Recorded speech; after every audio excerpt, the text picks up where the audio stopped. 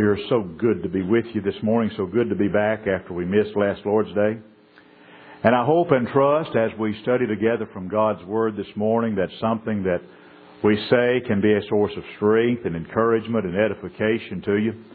You'll leave here, you'll be builded up in the most holy faith, and you'll say it was good to have been in the house of the Lord this morning. I feel confident this morning that at one time or another, even if just briefly for while flipping through channels on the television set, that many of you, if not most of you, have watched the television program Mythbusters. The basic premise of the show is to take two common or popular beliefs and they test those beliefs to see if they are fact or if they are a myth. For example, how hard is it really to find a needle in a haystack? Or can dripping water on your forehead really drive you nuts?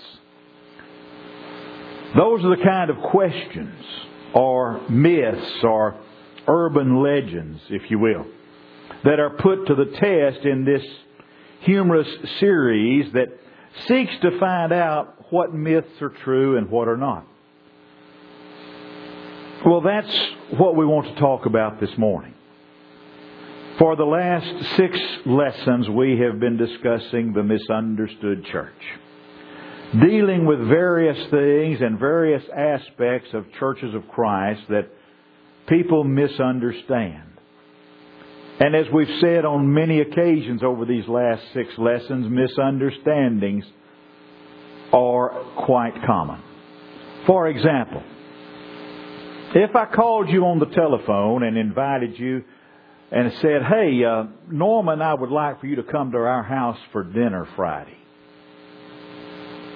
When would you come? Would you come at 12 o'clock or would you come at 5:30 or 6? You see, all of my life, breakfast was breakfast. I mean, that's at the beginning of the day. No, it's no confusion about that. But when I was growing up, we didn't have lunch at our house. We had dinner. And then that night we had supper. And then I was around people that had lunch at 12 o'clock and dinner at 6 o'clock, and bless their hearts, them poor folks never did have supper. I felt sorry for them. They missed that supper meal. And here's where the misunderstanding comes in. My granddaddy was leaving Gainesville, Texas, and he had accepted work with the Morton Street Church of Christ in Denison, Texas. And they were getting ready to move, and I was spending a couple of weeks with them that summer. And one of my cousins was there also. And one of the elders from Morton Street in Denison called and said, Brother Bryant, we'd like for you and your wife to come for dinner Friday. And he said, well, that'd be great. He said, now I have my grandson and a granddaughter with me. That'd be great. Bring them too. He said, we'll just plan on seeing y'all Friday for dinner. So he hung up the telephone and he told my grandmother, said, well, we're supposed to go to brother and sister so-and-so's house for dinner Friday.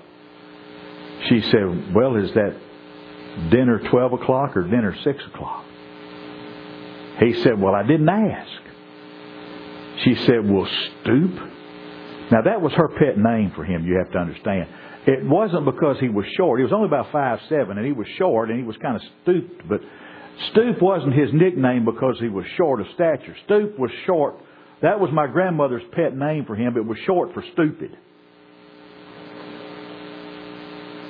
She said, well, Stoop, didn't you think to ask? He said, no, but I don't know. She said, well, maybe they meant dinner for supper.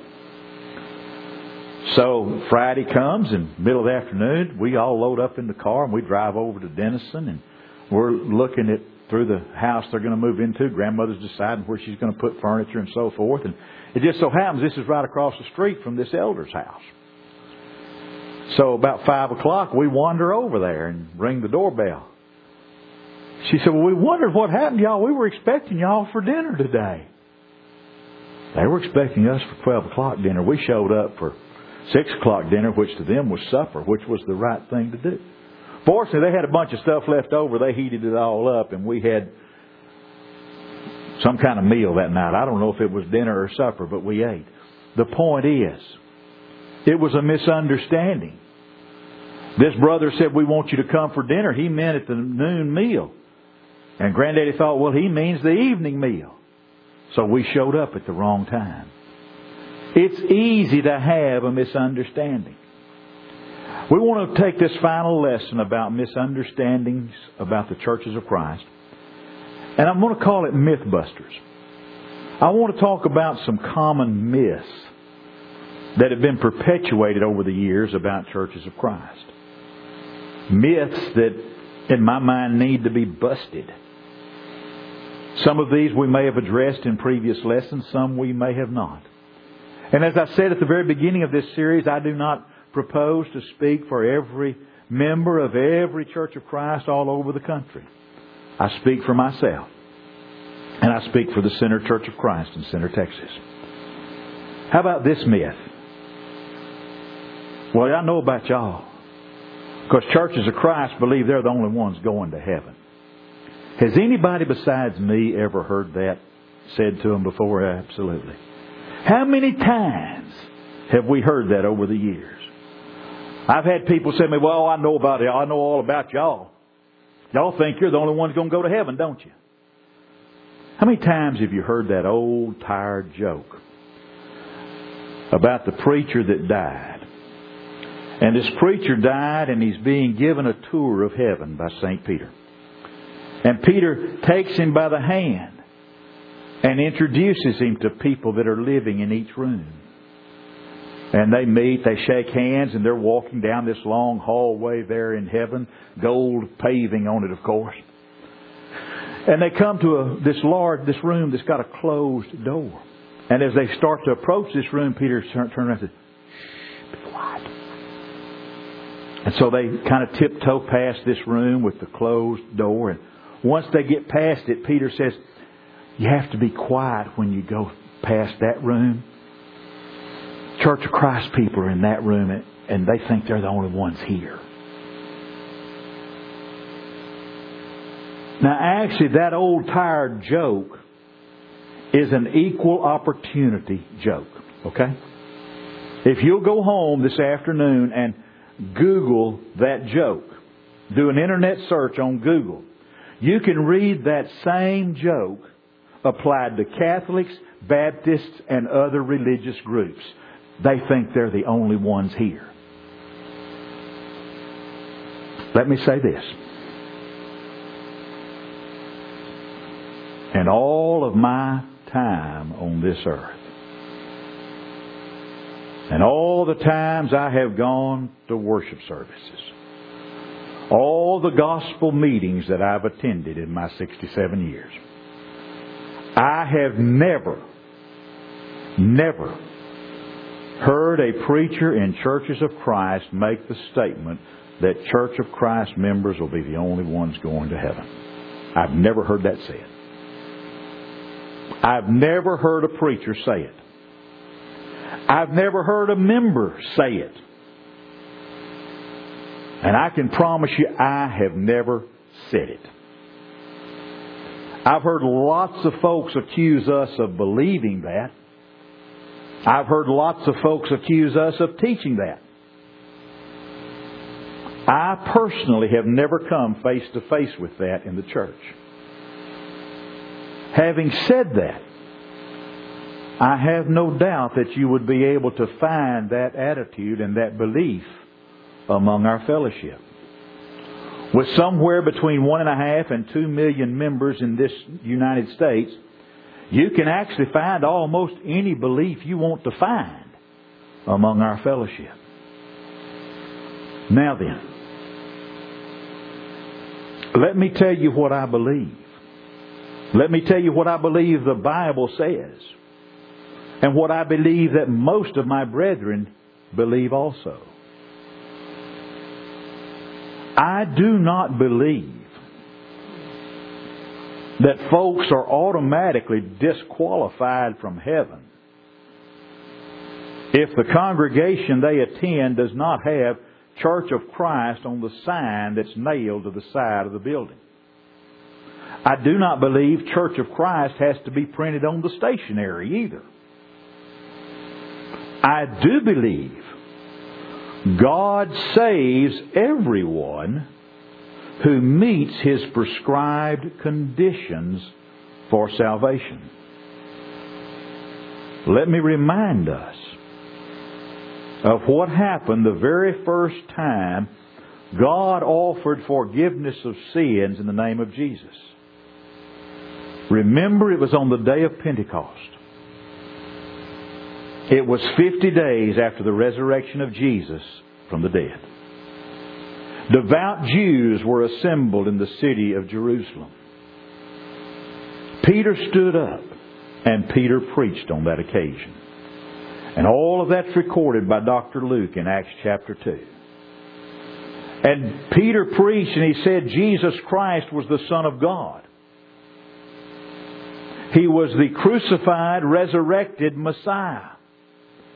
Peter said, this same Jesus you have crucified. Remember, he's preaching to an audience of Jews. He says, this same Jesus you have crucified, God has made both Lord and Christ. That's in Acts chapter 2 and verse 36. And in verse 37, when they heard this, they were pricked in their hearts, and they said to Peter and the rest of the apostles, men and brethren, what shall we do? And Peter answered them in Acts chapter 2 and verse 38. He said, repent and be baptized, every one of you, in the name of Jesus Christ, for the remission of your sins, and you shall receive the gift of the Holy Spirit. For the promise is to you and to your children, and even to them that are far off, even as many as the Lord our God shall call. So when they asked, what do we have to do to be saved? Peter told them what to do. Repent and be baptized. For, unto, in order that, so that your sins can be remitted, can be washed away. Verse 41 tells us, they that gladly received His word were baptized. And there were added unto them that day about 3,000 souls. That is what this book says must be done for the forgiveness of sins. Nothing has changed in 2,000 years. There have been no updates to God's Word. There has been no New Testament 2.0 issued by God. Peter reminded them in verse 39, as I said a moment ago, the promise is to you, it's to your children, and are all them that are afar off. I firmly believe this morning that God forgives and gives His Spirit to everyone who believes that Jesus is the Messiah, repents of their sins, and is immersed in the name of the Father, the Son, and the Holy Spirit for the forgiveness of those sins. Period. Exclamation point. End of discussion. That's what I believe. That's what this book says. And you looking at me. Whoa, Tim. Wait a minute. Back up.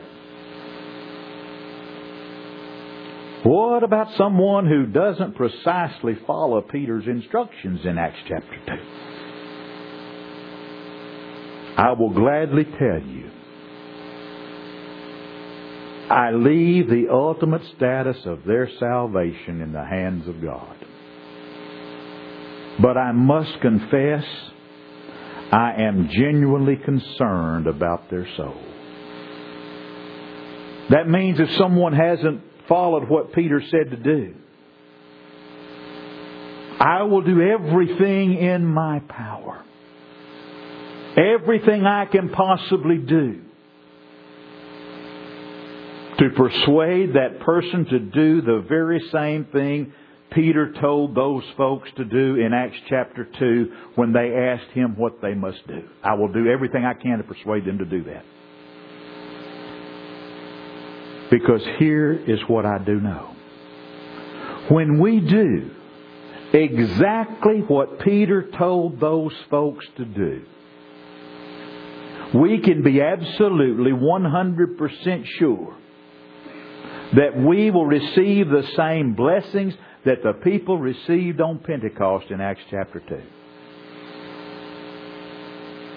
Over the years, I have been successful sometimes in persuading people to do what they said to do in Acts chapter 2. And sometimes I have not been successful. However, if I cannot persuade them to do exactly what Peter said to do, I will still be their friend. I will still love them. And I will leave the matter of their ultimate salvation with God. Because you see, the matter of their salvation is actually above my pay grade. Now let me go just a little bit further with my answer. I'm also firmly convinced that everyone who becomes a disciple of Jesus Christ has an obligation to obey, to the best of their knowledge and ability, everything Jesus has commanded. That's one of the weird quirks of my nature. Remember, I've told you many times, privately and from this pulpit, I'm just a simple country preacher. And being just a simple country preacher, I take what Jesus said to His apostles at face value. I don't try to figure out what Jesus meant. I don't try to figure out what Jesus meant to say. I just see what He said. Do you remember what He told the apostles in Matthew chapter 28? He said, "Go ye therefore and teach all nations, baptizing them in the name of the Father and the Son and the Holy Spirit." Listen to it. "Teaching them to observe all things I have commanded you." He didn't say teaching them to observe some things I've commanded you, or teaching them to observe most things I've commanded you. He said teaching them to observe all things I have commanded you. I believe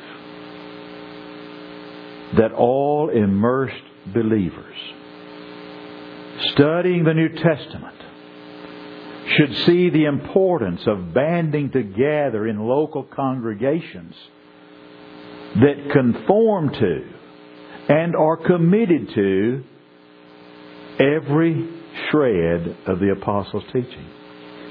Go back to Acts chapter 2. Remember what it said in verse 41? "They that gladly received His word were baptized. There were added unto them that day about 3,000 souls." Now look at Acts 2 and verse 42. "And they continued steadfastly in the apostles' teaching, fellowship, breaking of bread, and in prayers." When they continued steadfastly in the apostles' teachings, that includes their teachings about the work, the worship, and the organization of the local church. Then comes another question. Well, what about those that are genuinely trying to obey God's will to the best of their knowledge and ability, and they've been given the wrong information? What about those who've been wrongly taught in certain areas? Do I think God's grace will cover errors in belief and practice that result from inaccurate teaching? To be sure, I do believe that grace will cover some of our errors in understanding. But there are some other things that I believe that I think are relevant to this question. One is this. I know that there are limits to God's grace. Look again at what we said a few weeks ago. Do you remember me telling you a passage of Scripture was, to my mind, one of the most chilling Scriptures in the New Testament? It's Matthew chapter 7, verses 21 through 23. Jesus said, "Not every one that saith unto me, Lord, Lord, shall enter the kingdom of heaven, but he that doeth the will of my Father which is in heaven. Many will say to me in that day, Lord, Lord, did we not prophesy in thy name? And in thy name have cast out devils? And in thy name we've done many wonderful works. And then will I profess unto me, Depart from me, you workers of iniquity. I never knew you." Why would he say that? Because they called him Lord, but they did not do the will of the Father in heaven. You see, I simply do not know. Did you catch that? I do not know what all those limits to God's grace are. But I know this about genuine faith. Genuine faith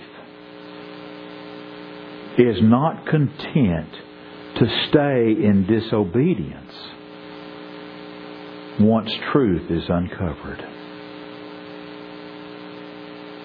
Genuine faith is not content to stay in disobedience once truth is uncovered. With that in mind, I will do everything in my power to persuade others to see the importance of conforming to the New Testament pattern of living and the New Testament pattern of church life. To restoring things to the way they were in New Testament times. I will persuade some, and I have. Some will not be persuaded, and they haven't.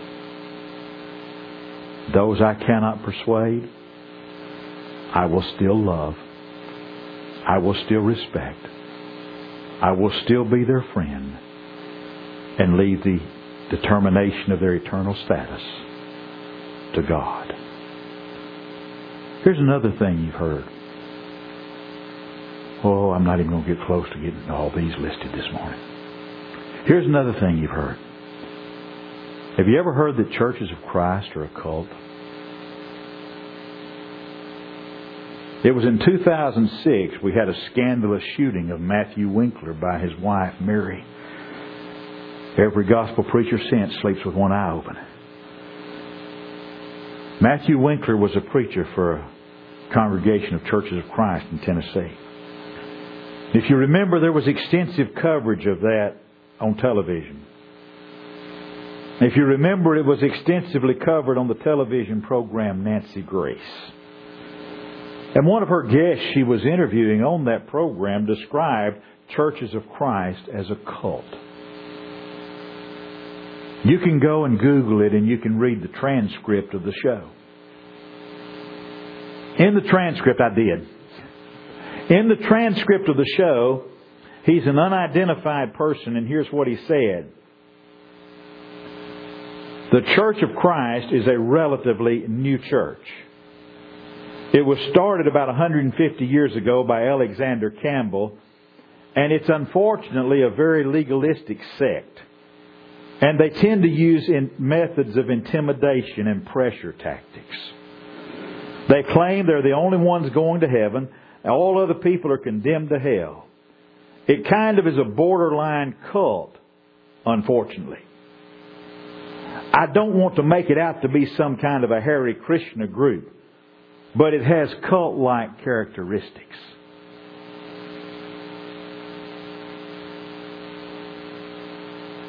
That man's ignorance is only surpassed by his pomposity.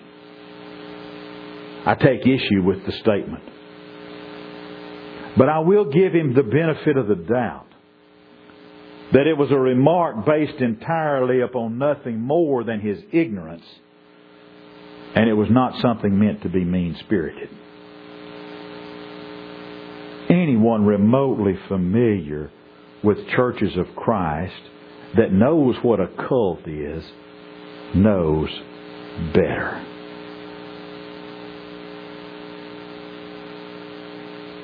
How many times have you felt like I intimidated you?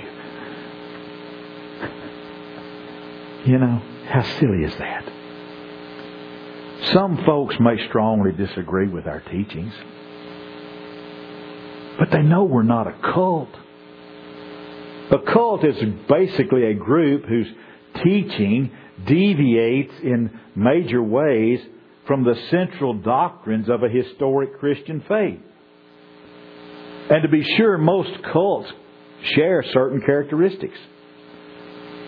They believe God has revealed something special to them or something new to them. God reveals nothing to us except what's written in His Word. That's what He's revealed to us. That's it. But cults have sources of authority that are in addition to the Bible as God's Word. They have a central human leader that they view as a messenger of God who has unique access to God. Now remember something. If you don't know this or have forgotten this, remember this. I come from a family of preachers. Daddy, granddaddy, a couple of uncles. I grew up around them. I grew up around their friends who were preachers. Lots of them. I've been around. I know what it's like when the suits come off. And take my word for it, I've never known a one of them I thought was a direct messenger with unique access to God. It just didn't happen. No one who is genuinely familiar with churches of Christ would ever claim that our foundational beliefs deviate from the central beliefs of historic Christianity. To the contrary, they would know that we believe the Bible is complete and sufficient. It's not to be added to in any way. That Scriptures such as 2 Timothy 3:16 and 17, Paul says all Scripture is given by the inspiration of God and is profitable for doctrine, for reproof, for correction, and for instruction in righteousness, that the man of God may be complete, thoroughly furnished unto every good work. All Scripture is given by the inspiration of God. All Scripture is literally breathed of God. Or as Jude chapter 3 says, contend earnestly for the faith that was once and for all delivered to the saints. Or as Peter would write, holy men of God. Peter says, no Scripture is of private interpretation, but holy men of God spoke as they were moved by the Holy Spirit. Anyone who really knows churches of Christ would know that we believe the original apostles are the only human leaders with authority over us. To be certain, I have never seen a book on cults that identifies or examines churches of Christ as a cult. Now, you don't have to turn around, just take my word for it. You remember the song, Ain't It Funny How Time Slips Away? It was actually written by Willie Nelson. Well, it slipped away this morning. And there's so much more I want to cover. We'll have another session on some of this. Other myths that I'd like to bust. Things like churches of Christ teach that a person is saved by works.